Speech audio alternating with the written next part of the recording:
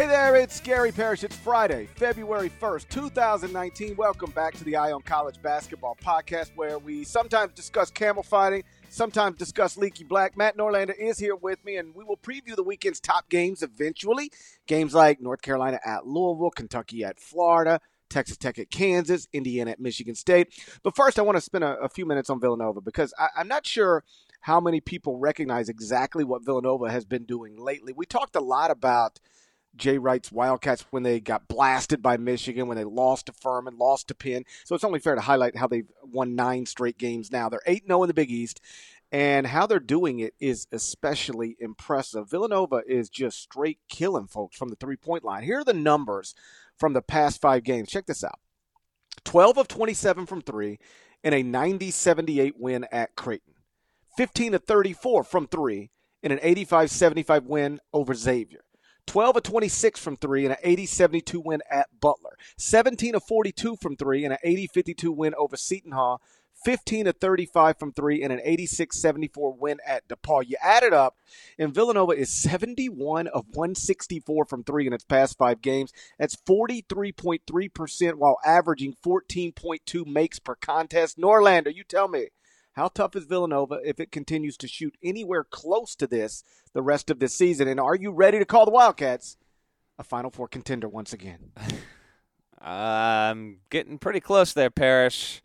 I've got them at 10th in my power rankings. I believe that is 7 spots ahead of your daily top 25 and 1. Villanova is doing what Jay Wright vowed to me that they would do, and I was a little skeptical when he said this in the preseason, but it's true. Those numbers are big, they're spectacular, and Villanova is now second to only the, I will not say gimmicky, but I will say, I don't even know what word I'd use. Savannah State runs an offense that is so three-point oriented, no team can possibly catch it. Villanova's on the heels, though. 53% of Villanova's shots are three-pointers at this point. That's second in the country. Savannah State have 58%, which is crazy. But that's been a big factor because they've gotten better at shooting the three. You know, people that listen to this podcast are not ignorant to the fact that Villanova was a tremendous three-point shooting team last season, both in accuracy and volume. Villanova made the more three-pointers in a single season than any team in college basketball history last season, and made more three-pointers in the NCAA tournament than any team in college basketball history. Trying to chase those numbers are the Wildcats, and just for reference, last season 47.5% of Villanova's shots came from beyond the arc. So they're going even more in on this philosophy. It seems to be working out relatively well right now. Phil Booth, by the way, has kind of stepped up and been the player that I think Villanova fans thought he could be, but he's about 42% from 3 at this point, and has been their most valuable overall player. And in their 9-0 stretch, by the way, Parrish, which starts with the win over UConn just before Christmas, and their last loss came close at Kansas, but since then they haven't lost. They're averaging 79.6 points in that stretch, so it's they've been on fire as of late, but overall the offense has really taken it up to another level, and they now rank top 10 in offensive efficiency. And last season, they were number 1 in offensive efficiency, largely because of the way they shot the ball from beyond the arc. Do you have a sense for whether Jay Wright recruits shooting or develops shooting? Because they're clearly committed to putting up shots from beyond the three-point arc, and they're obviously very good at it. Last season had 4 different players shoot above 40% from three-point range. Right now, he's got 3 players shooting above 40%. That's Phil Booth, Colin Gillespie, and Joe Cremo. So this isn't just one guy or 2 guys getting up all the shots. They basically have 4, and last season sometimes 5, players who can shoot it from three-point range reasonably on any possession. Do you have a sense for whether he recruits shooters like this or gets them into the program and then develops into players who can do exactly what they're doing once again? I think it is more recruiting than developing, but every coach will sell recruits on the development within the program and how we're going to make you better, obviously, of course. But Phil Booth was a solid three-point shooter coming into Villanova. Cremo as a grad transfer. Those who followed mid-major basketball and the University of Albany were aware of how good of a long-range threat that he was. So I think it's a lot of them pinpointing this and trying to build out their offense from their shooters. There's also a lot of freedom in the way Villanova runs its offense, and unless they have changed things significantly this season, which I find to be highly unlikely. I remember leading up to the Final Four last season, one of the very interesting things about Nova was how free-flowing their offense was and how few sets they actually ran and how good they were because of it or in spite of it, however you want to frame that. It made their story all the more remarkable because basketball at the college level, I think it gets a little smarter, a little more advanced year by year in many different ways, and sometimes that can be with the kinds of sets and creativity that coaches want to run, and that Jay Wright really simplified it last season, left it up to his players to acknowledge and develop and recognize reads on the floor, and they were better for it. Having a guy like Jalen Brunson was a big part of that, and now without him, they are finding a real groove here. Haven't lost in the Big East yet. It's them and Marquette, and then a huge gulf in that conference. But Villanova doesn't seem to be on the verge of taking a step back soon, because next two home games are Georgetown on Super Bowl Sunday here, then against Creighton, and we all basically wait for the road tilt against Marquette on Saturday, February 9th. That'll be one of maybe 3 must-watch games in the Big East the rest of the way. The only one that might qualify, frankly, is when Marquette tries to get its revenge win against St. John's. As you point out, last season he had Jalen Brunson running thing. That's an incredible point guard who's now in the NBA, who was the National Player of the Year. And then he also had 3 other top 35 picks in the 2018 NBA draft. So, and we pointed this out before, in real time, I don't think people recognize just how talented Villanova was. But, with the benefit of hindsight, after the draft, it was quite clear. Like, that was one of the more talented teams in the country. But they don't have that right now. And so I wonder, and I'm not comparing one to the other, but when the Warriors came out and started playing just a different game than the rest of the people in the NBA were playing, it actually changed the NBA. And more teams than ever are shooting three-pointers at a higher rate than ever.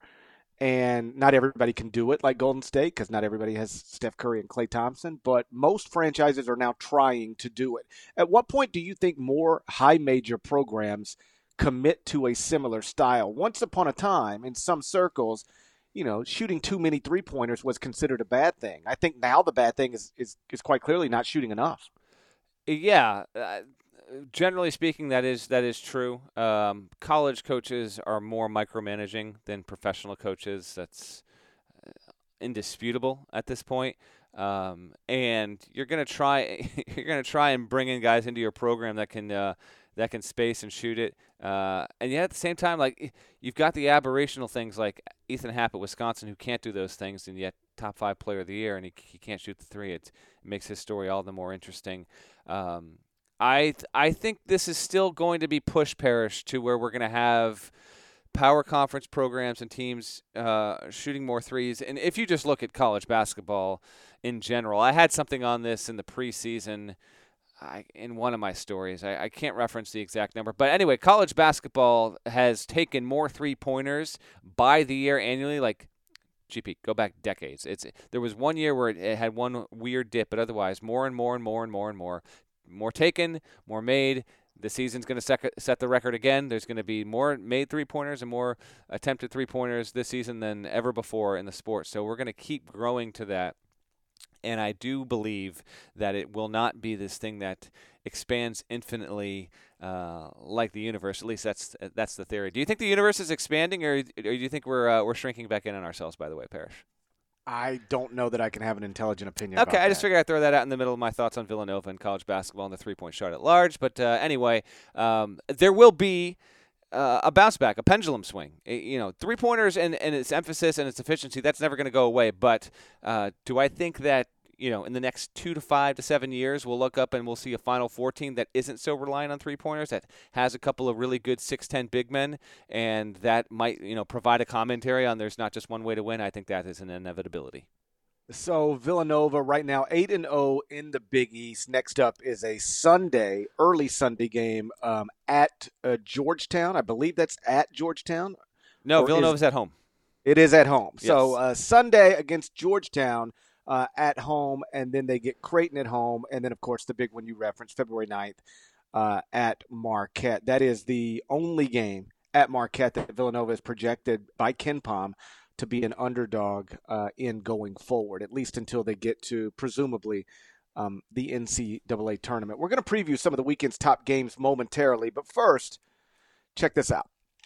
The all-new Hyundai 2024 Santa Fe is equipped with everything you need to break free from the dull work week and embark on an adventurous weekend with your family.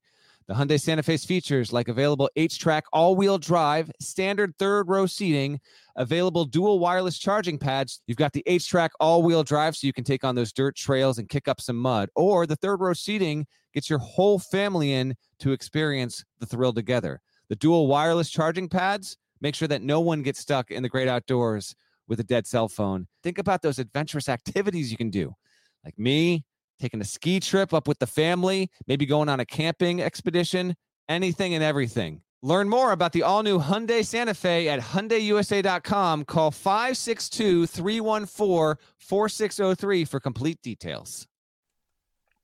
Are you looking for a new basketball shoe? If so, this is Gary Parrish here to tell you that the New Balance 2-Way V4 features the groundbreaking use of fuel cell technology with fresh foam, creating the ultimate combination of rebound and cushioning. Every step feels explosive and dynamic, and the upper construction features a lightweight textile that's supportive and breathable. So whether you're hitting the clutch shot or locking down the opposition, the 2-Way V4 gives you the tools to play at a high level. Learn more and purchase the 2-Way at newbalance.com.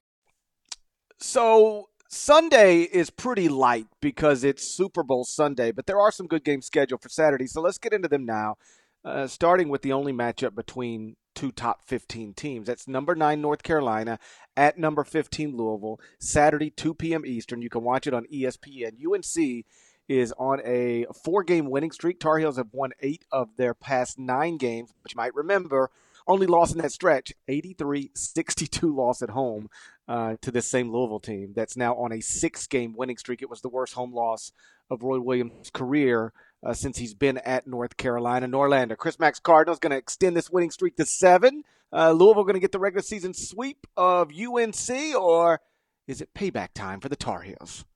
Oh, it's payback time, baby. I think it's payback. It's payback time. North Carolina's going to win this game. It's going to win this game. You know, you start every podcast now.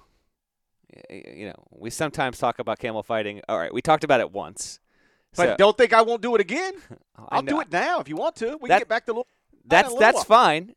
And I think we've talked about Leaky Black once, but now I want to talk about Leaky Black more. Well, now we're going to talk. Now we sometimes talk about Leaky Black because we're going to talk about him right now. Okay, good. He's not. Well, I mean, it's not that good. He's not going to play in this game. So, without him on the floor, and they also don't have Sterling Manley, does North Carolina.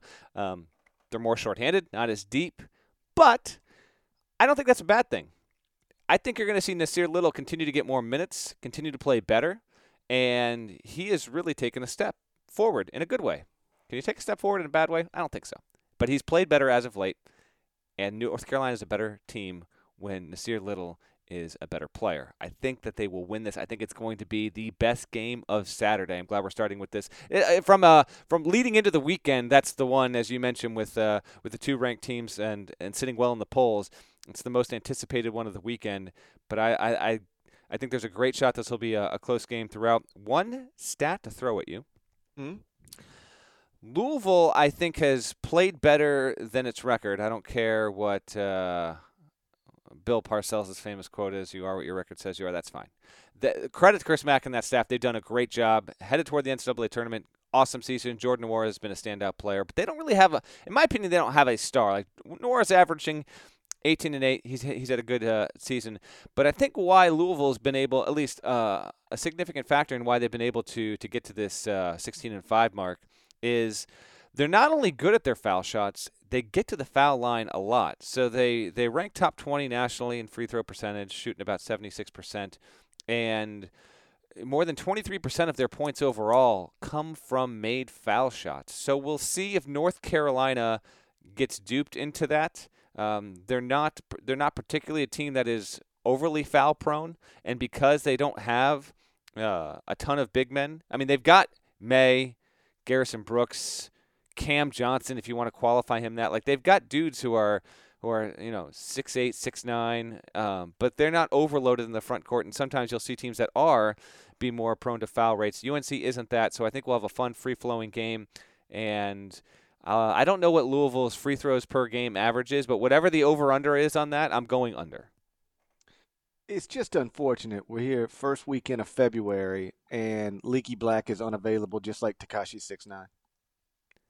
Yeah, I don't know what that means. You don't know Tekashi 6'9"? He's in federal prison right now. I'm out to lunch on that, my man. You don't know 6'9"? He's that little bitty rapper I wouldn't know him. Like, I'm not trying to sound hipper than I am. I wouldn't know him, except he was like on TMZ basically every day, just like talking crazy about everybody. Like, he's going to shoot this person and this person's going to get shot. And then, like, one of his boys tries to shoot Chief Keef. He's like on TMZ talking wild every day. And then the feds busted him. And he's like facing life in prison now for all sorts of wild stuff, racketeering, and I don't know what the actual like specific charges are, but like, he's facing like a million charges. He put out this album and went straight to #1. It's got Nicki Minaj on it. I think Kanye's on one of the tracks. And now he's like going to be in, I don't know if he's going to be in jail forever, but he's in jail like now and has been for a while. And now Leaky Black can't play. Those are two things. Yes. Those are two things. I don't know maybe Leaky Black can get healthy. And 6'9" can get out of prison, and then they can tour together. You tell me there's a short rapper who also goes by 6'9"? Yes, he's little bitty. He's like shorter than me. It probably weighs like 120 pounds. A little bitty dude. Okay, well, look him up. Look him up in your free time. Tekashi 6'9", real name Daniel Hernandez. He's from Brooklyn, New York City. You never know what you're going to learn on this podcast. Any thoughts on Carolina Louisville, Parrish? Not really. Okay. But I have you noticed Louisville's next 4 games? This is tough, man. Yes. I mean, listen, this is in the court report. Of course. It's a whole subsection. I don't expect you to read it. I'm not expecting you to read it, but it was noted in this week's court report. They've got a brutal 4-game stretch here. Lay it out for the people. For anybody who might have missed it, so they got North Carolina at home on Saturday. Then it's at number 12, Virginia Tech, at number 25, Florida State, and then against Duke at home. If you're Chris Mack, you take nothing less than 4-0. He's just wired that way. If you're a normal wired person, what would you accept from Louisville in these next 4 games? 2-2. You know it. 2 home, 2 away.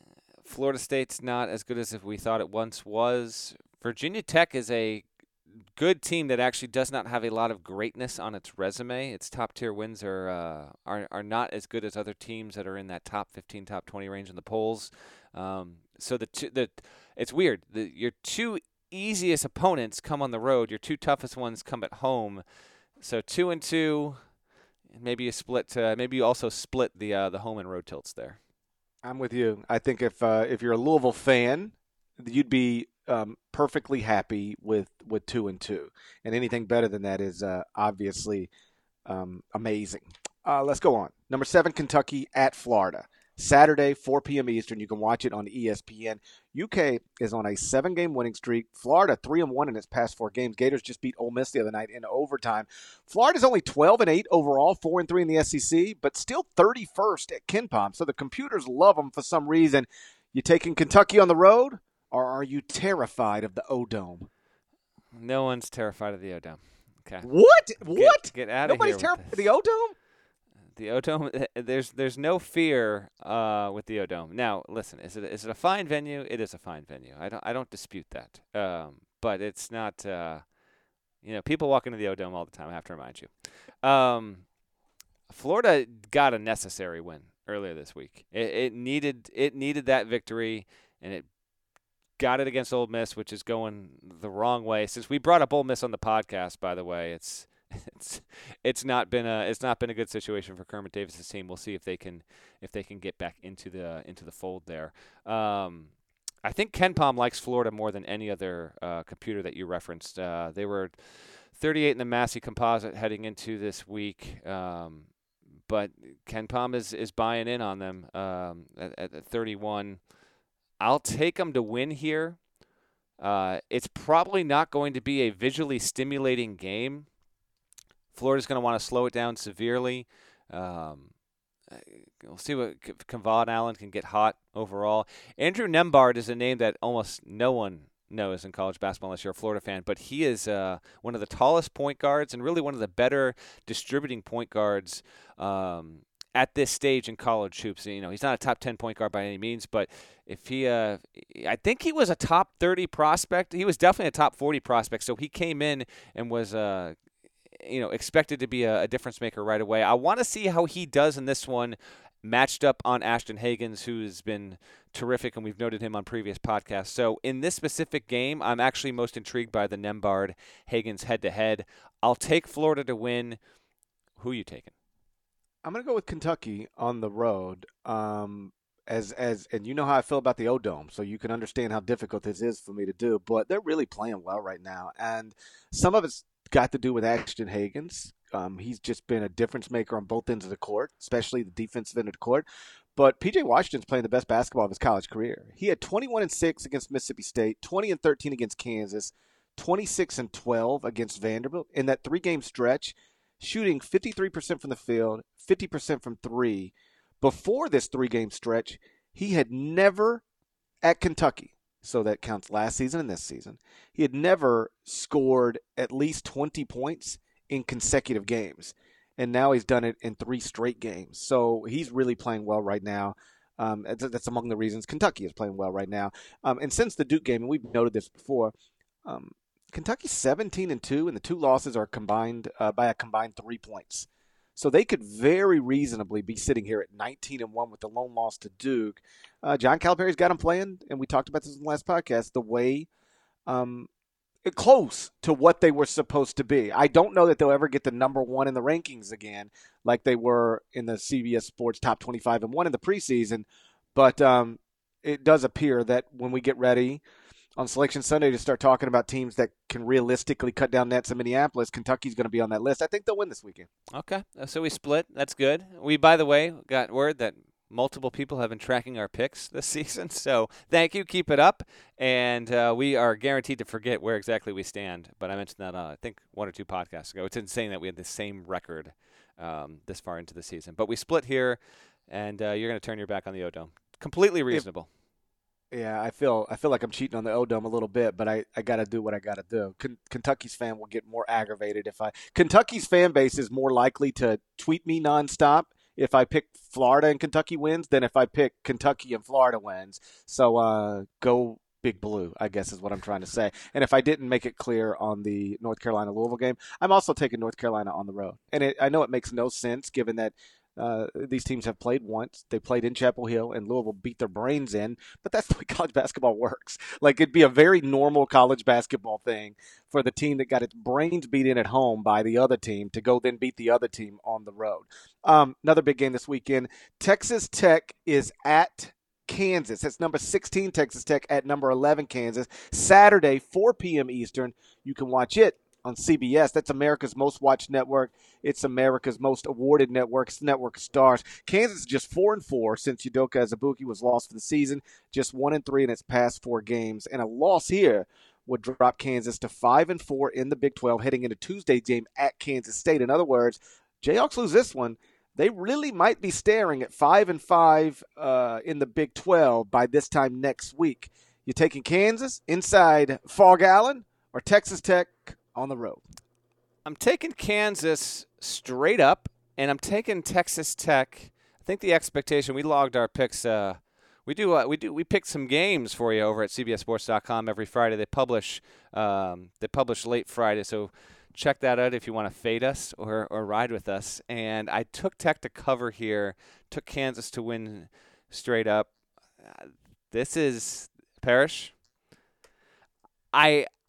This is it. This is the game right here for me. If Kansas drops this, I don't know if I can turn my back on my stance about picking them to win the Big 12 the way that you scorned the O-Dome a few minutes ago, but got to win this game because you mentioned the road tilt coming after that at the Octagon of Doom on Tuesday, February 5th. So I will take the Jayhawks to eke this one out. But Texas Tech, which no longer rates as the best per-possession defense in college basketball, it's now third, just barely trailing Michigan and Virginia. We'll see if that defense steps up and pulls one out here. We'll see if anyone can help out Dedrick Lawson, Vic, Dotson, Grimes, Ochai Agbaji, Marcus Garrett. Anybody want to pick up a phone? KJ Lawson hasn't really been much of a factor like his brother. So we'll see. I'll take the Jayhawks, and I think this is the second most likely game to be terrific on Saturday, just behind UNC Louisville. I don't want to get hyperbolic, but I think you're exactly right. Like, this is a big game in the sense that if Kansas wins it, you go, okay, they haven't been good without Doak, but they just knocked out Texas Tech. They're still going to be very difficult to deal with inside Fog Allen. If they lose this one, though, and they drop to 5-4, that put them 2 games back in the loss column of first place. And more than that, it would drop them to below 500 since they lost their starting center. I do think if they lose this game, that will be the point where I say I don't think that their string of Big 12 titles is going to continue. I think it'll be a reasonable thing to say at that point. And it has been reasonable to say at other points in other years, and then they make up the ground. And perhaps that's what they would do here too. I'm not ruling anything out. But at this moment, I will still say I think Kansas wins at least to share the Big 12 title. They lose at home to Texas Tech on Saturday, I'll move off that. But I don't think they're going to lose at home to Texas Tech on Saturday. They're 11-0 inside Allen Fieldhouse this season. And even though they've been very average without Udoka Azubuike, they did beat Iowa State, who has been very good without Udoka Azubuike. And Texas Tech is just 2-2 in road games. So I'll take Kansas at home, but I don't feel great about it, but I will take Kansas at home. All right. What's next? Indiana at number 6, Michigan State. It's Saturday, 6 p.m. Eastern. You can watch it on ESPN. And Michigan State's coming off that loss at Purdue. And by the way, I don't think we referenced it on the podcast. I think it happened before the last podcast, maybe not. Josh Langford is now officially done for the season. Michigan State coming off a loss at Purdue. Meantime, Indiana is on a 7-game losing streak. How do you explain that? Let's just before we're both picking Michigan State. Obviously, we're not going to take. Are we? Yeah, if you got the whatever it takes to take a team on a 7-game losing streak to win at Michigan State, knock yourself out. I'm going to assume you're not going to do that. Let's focus on Indiana for a second. How do you explain the 7-game losing streak? I mean, look, we got a talented roster with a talented coach. How are they on a 7-game that beat Marquette early in the year? That beat Louisville early in the year? It's not like Indiana got off to this nice start, ranked in the top 25 because they beat nobody. They beat good teams early. Again, both those games were at home, and both those games were close, but they are both Indiana wins. The Marquette win, that one wasn't close. I had something backwards. It was 96-73. So they beat Marquette, which is now a borderline top 10 team, beat them by 23 points. And then after that was the close game. They went to Arkansas and barely lost because of that stupid last possession. Mm-hmm. They got blasted at Duke, but then they beat Louisville. This one was close, 68-67 at home. And they're at one point 12-2, overall 3-0 in the Big Ten, ranked in the top 25. And it's just been garbage ever since. How do you make sense of this? The classic Parrish just now, by the way. Like, asks me the question. I start to answer, and then he hops in and gives you another minute worth of exposition. Yeah, I really didn't want you to talk. I just wanted to pretend like I did, and then I wanted to explain things. 5 of the past 7 games, all losses, have come on the road. That's part of it. One of the home games was against one of the 3 or 4 best teams in college basketball in Michigan. The other home game was against a Nebraska team that at the time was healthy and now has lost Isaac Copeland for the season. It has never been this bad for Archie Miller. This is by far the worst losing streak of his career, and they do not have enough around Langford and Morgan. Langford, you want him to be a little bit better of a three-point shooter. You watch him. You want him to occasionally make a little bit of a better decision. But overall, he's still been one of the 5 best freshmen in college basketball this season. That's a bar that is completely reasonable that he has cleared. And I find very little of this to be on his shoulders. Juwan Morgan as a senior, still, when I watch Indiana play, and I've seen them plenty amid this streak, there are still moments in games where I see Morgan kind of carrying his load for the most part. He's a fairly efficient player, good on both ends, and a particularly opportunistic rebounder. But everyone else around him, both those guys, Miller called him soft. I don't disagree with that at all. They don't get stops on key possessions when teams are potentially ready to break a game open. They just kind of fold. It's really weird, and now you're just fighting to get into the NIT. I mean, they went from being in the top 25 of the AP poll on January 20th to now it's 10, 11 days from that. They're on a 7-game losing streak. They're skidding out, and they face Michigan State. The line is going to be somewhere, I would think, around 15 points. And I'm taking Indiana to cover, by the way. I'll take Indiana to cover even if it was 10 points. I think they're going to show up and play their spirited game, but lose nonetheless. But it's not good for Archie Miller, and you have a season here in which, and I can't pull off all these names off the top of my head, but Nerlens Noel, who was injury influenced, obviously, is one that comes to mind. You have a tremendous player on campus, a one and done, and this is going sideways and not the way any Indiana fan hoped. Think about how jubilant that state and that fan base was back in April of last year when Langford committed, and to where it is today, it's shocking. It really is. I mean, you really do end up wasting the Romeo Langford season that you looked forward to literally for years. I mean, to put some names with it, it's like Ben Simmons at LSU. It's like Markelle Fultz at Washington. Right, but those aren't – you're right, Parrish, but those schools are not annually expected. You're right, but like at Indiana, you think we're Indiana and we have Romeo Langford. Like there's almost no shot this isn't going to go fairly decently. Well, here's the shot where it doesn't. That's all. Right. Way back a long time ago, John Calipari's second team at Memphis had DeJuan Wagner.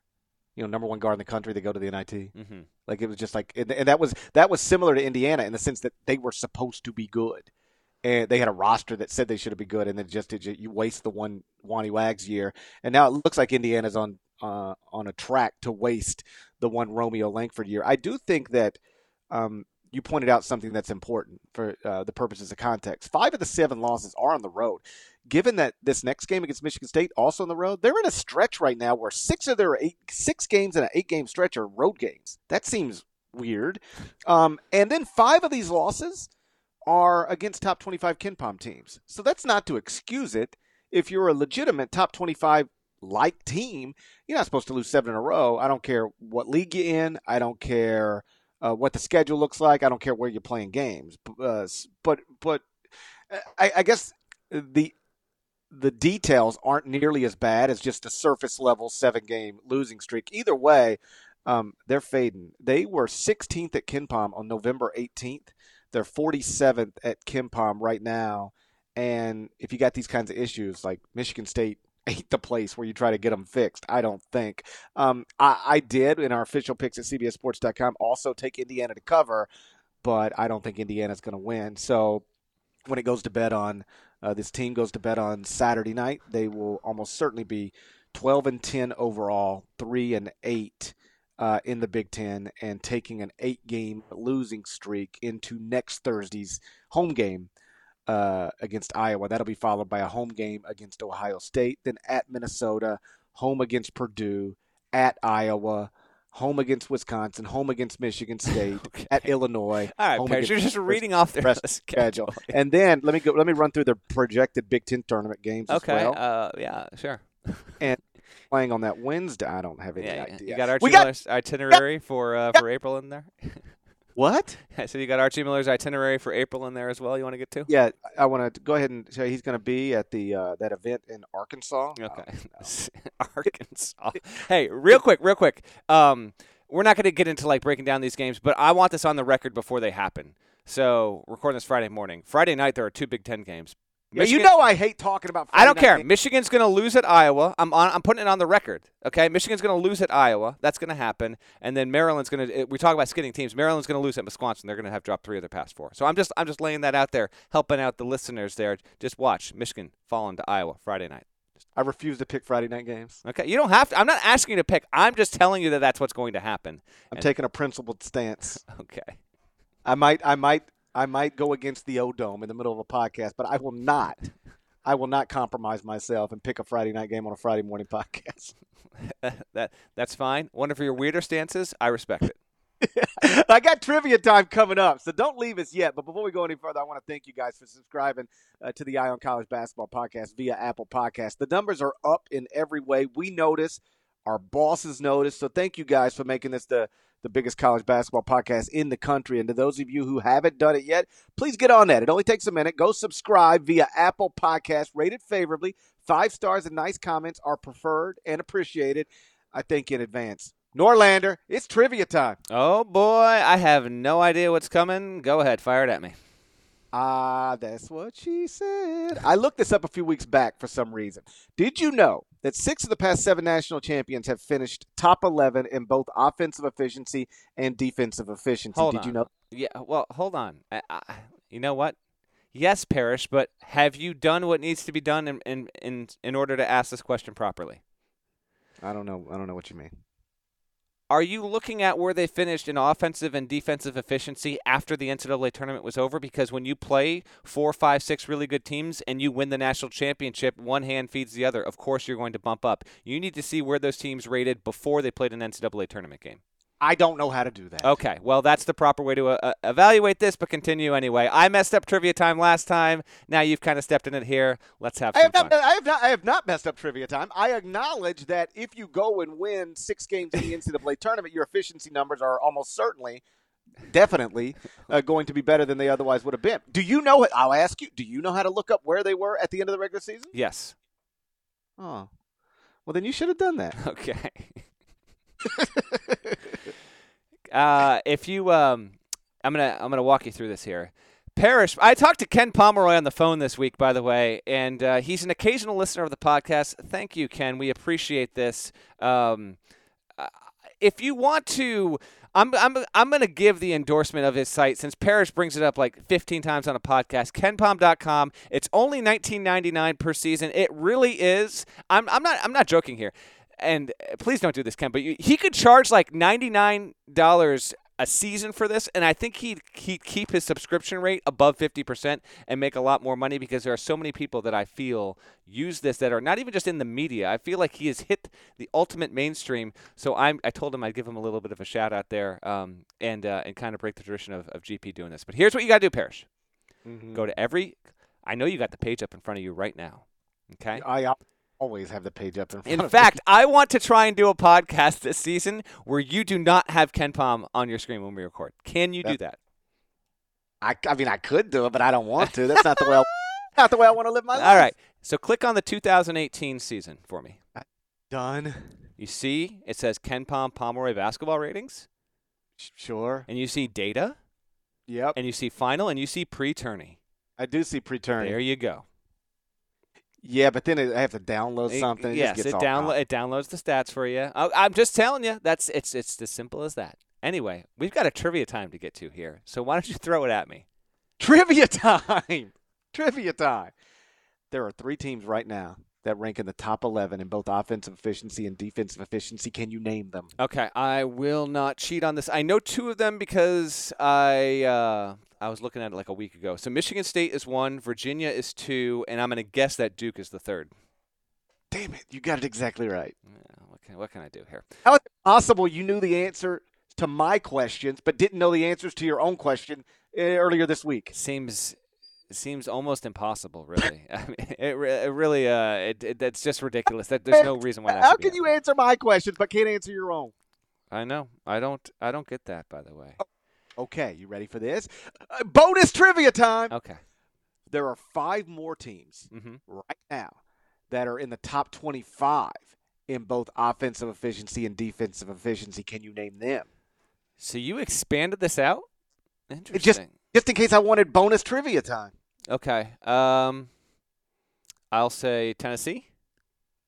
Surprisingly, not one. They're 3rd in offensive efficiency, 30th in defensive efficiency. Okay. 5 teams, you're saying? That are top 25 in both. in addition to Duke, Virginia, and Michigan State. All right, Virginia. So there's a total of 8 schools Okay. that are top 25 in both. Yeah. Duke, Virginia, Michigan State are 3 of them. Virginia Tech. No. Oh, Virginia Tech is 7th in offensive efficiency, 50th in defensive efficiency. Okay. North Carolina.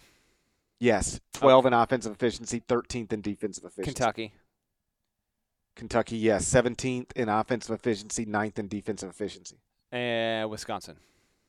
Wisconsin is not. Wisconsin is 32nd in offensive efficiency, 5th in defensive efficiency. I know it's not Gonzaga because they're not good enough on defense. I don't. Two of them are playing each other this weekend. Okay, for real though, Texas Tech qualifies because Kansas was going to be my other guess. Neither Kansas nor Texas Tech. So Louisville. It's Louisville, North Carolina. That's 2 of them. North Carolina, I'm missing 12th one. in offensive efficiency, 13th in defensive efficiency. Louisville, 13th in offensive efficiency, 24th in defensive efficiency. And you got one more left out there. Easy guess or no? I'll give you 3 guesses, and I don't think you'll get it. Really? So not that easy of a guess. You know what? How about Buffalo? It is not Buffalo. Buffalo is 27th in offensive efficiency, so very close. 17th in defensive efficiency. Is it from a multi-bid conference? Probably not. Ooh, probably not. Probably not. Probably not a multi-bid conference. I mean, maybe a multi-bid Okay, conference. so how are we thinking? I don't think they'd be good enough. Murray State. It is not Murray State. Murray State is – I don't know where Murray State is. I got it right here. They are Murray State's 37th offensive efficiency and 98th defensive efficiency. Probably not. You got one more guess. Multi-bid. Okay. Maybe. I haven't looked at Jerry Palm's latest bracket. The league is sometimes a multi-bid league, but it's down this season. So that makes me think A10, but I don't. Or unless you're saying Nevada, it's got to be Nevada. Is that my blind spot? It's Nevada. Okay. Yeah. All right. 24th in offensive efficiency, 22nd in defensive efficiency. Gotcha. Okay. Cool. Hey, this has been fun. I suggested a segment that would have been done in shorter amount of time. We can still do it right now if you want to do it. I didn't do the homework assignment once we decided not to do it. Oh gosh, why don't you just do it off the top of your head? Because I'm not good off the top of my head. Okay, we got something good coming for you next week. We didn't want to include. I did want to include on this podcast. You did include it. What it is Norlander selected a handful of schools, and we are going to predict what their seed, not what it would be right now, but what it will be on Selection Sunday, and then we're just going to leave them alone and then return to them on Selection Sunday and see how right or wrong we were. I thought because we had so many games to talk about this weekend that would be better served on a Wednesday podcast because there's usually very little that's happened between Sunday night and Wednesday morning. I mean, there's games and stuff, but that's the podcast where we are searching for topics to talk about. So I figured we'd be better off just putting it right there, right? That's sure. One more question: Where does Wofford rank right now? Just out of curiosity. Oh my God, the freaking Terriers! They're 38th at Ken Palm.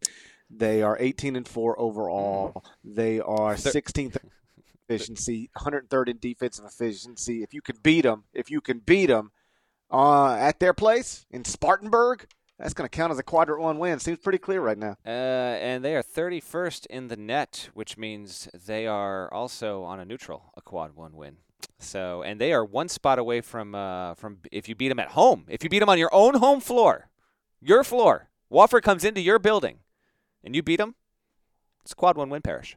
I'm not inviting Wofford into my floor. Are you out of your mind? I'm not getting involved in that. Listen, on this podcast, we sometimes talk about camel fighting. We sometimes talk about Leaky Black, and now we are always going to talk about Wofford's rating. Shout to the Terriers. Shouts to the Terriers. Shouts to Devin Downey. Shouts to Chester, South Carolina. Shouts to Terry MF and Teagle. He's the legend. Shouts to Larnell. And like I said, please go subscribe to the Eye on College Basketball Podcast via Apple Podcast. Rated favorably. 5-star, nice comments. That's all I've ever asked from you. Please do that. And we will talk to you again early Sunday. And that's because there's not much going on Sunday except for the Super Bowl. And I'm hosting a Super Bowl party at Fitz in Tunica with Jerry the King Lawler. And so I got to get down to Tunica middle of the afternoon. So we will record.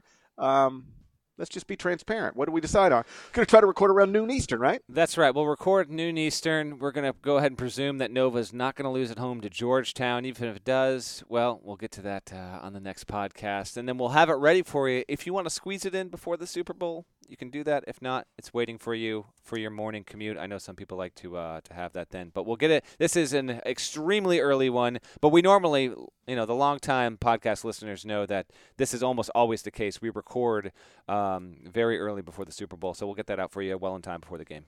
What I would encourage you to do is go ahead and subscribe, and then it'll get sent right to your phone. And then when you have people over to watch the Super Bowl, you can mute it. You guys can watch the Super Bowl, but then just listen to the Eye on College Basketball Podcast, and that'll be you'll be the star of the party, I'm certain. Yeah. I want someone to actually try that video and send it to us, see how that goes. Yeah, get video of that. Hey, put a secret camera at your Super Bowl party when you mute it, like right during the kickoff. Yeah, the kickoff. Hey, guys, hold on. I got to mute this. I'm going to mute this, and we're going to hear about camel fighting. Yeah, Parrish and Norlander have a podcast where they sometimes discuss camel fighting and Leaky Black. So if you don't mind, we're going to watch the Patriots and Rams, but we'll knock this podcast out. It's only 45 minutes. Video the reaction from your Super Bowl party, and we'll link it somewhere, I promise. We're going to talk to you again on Sunday. Let's get out of here. Till then, take care.